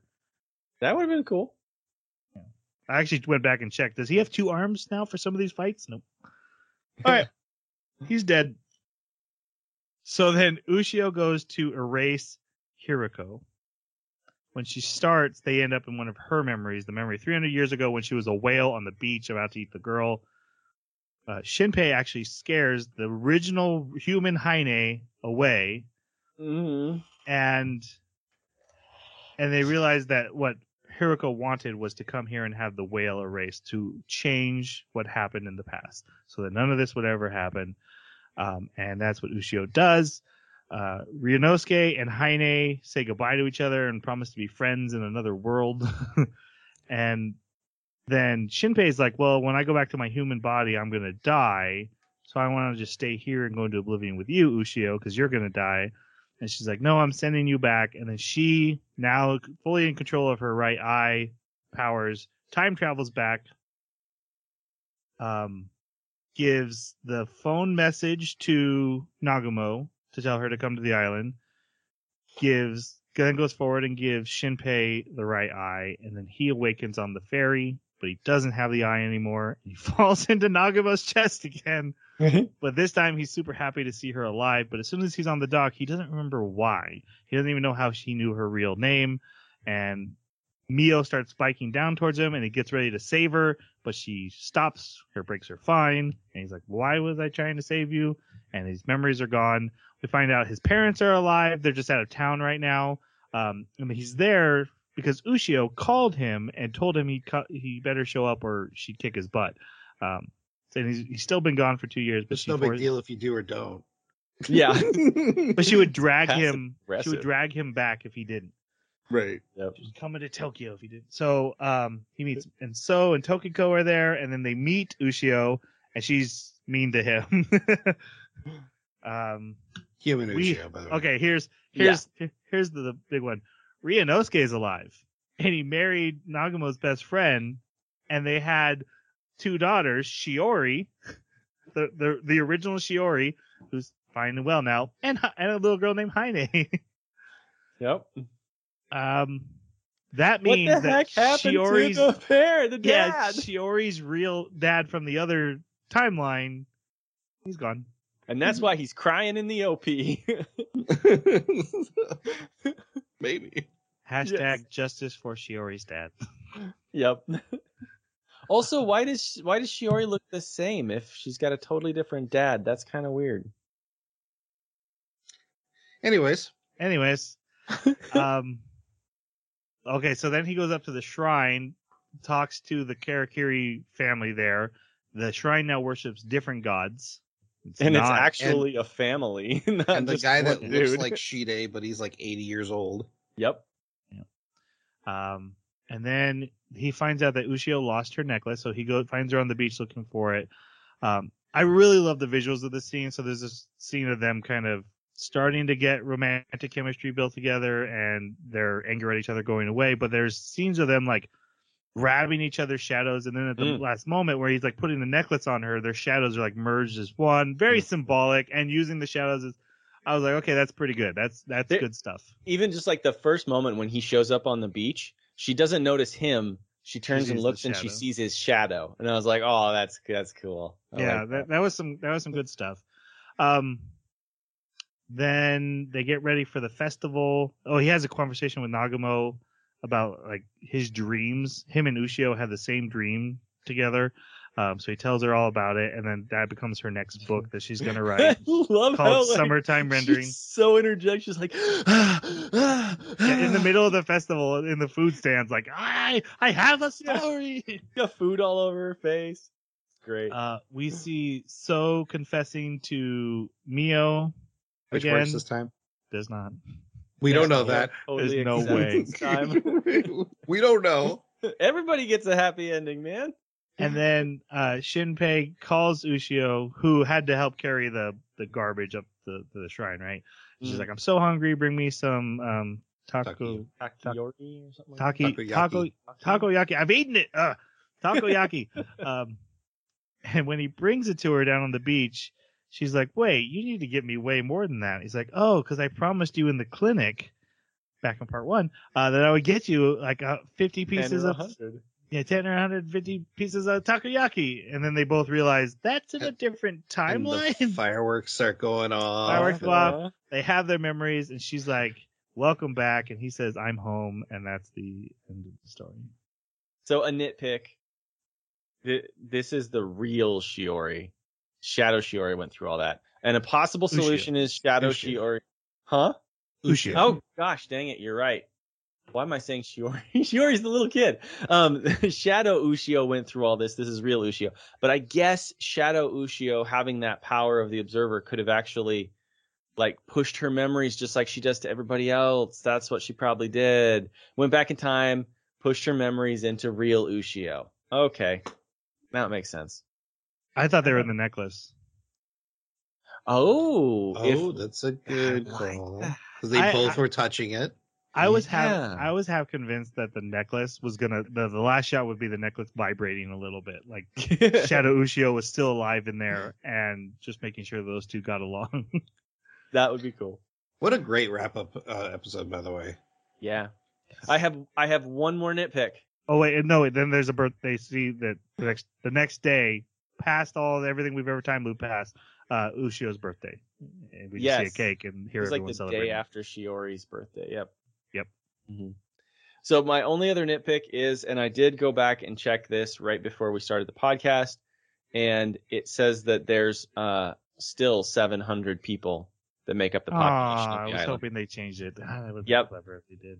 Yep. And so I'm a little bit sad because they missed the opportunity to like change up the character designs after, like on day 25, because so much changes if you remove Hiruko from the equation. 300 years ago, right? Yeah. 300 years ago. All the people that died because of the shadow sickness 300 years ago, maybe they didn't all survive because they were suffering from like some starvation issues. But are you guys hearing that? Don't worry about it. We're at the end. No one cares. Keep trucking. So they were dying from like some starvation issues, but but there's nothing to guarantee which people would have died, that it would have been the same selection of people that Haruko made shadows out of, right? It could have been a different selection of people that died. So in the end result, what you'd have in this island is, even if it's the same amount of people, even if you still have around 700, the chances that you would have them all look exactly the same is just nil. There's not a chance of that. Unless we're dealing with a fated world where everybody is just born to look a certain way. And regardless, 300 years of Heine preying on this island. Oh yeah. Even when she had the little girl inside her, she still gave obviously into her nature once in a while. And then after Nagumo and the Ryunosuke incident, she was clearly feeding constantly.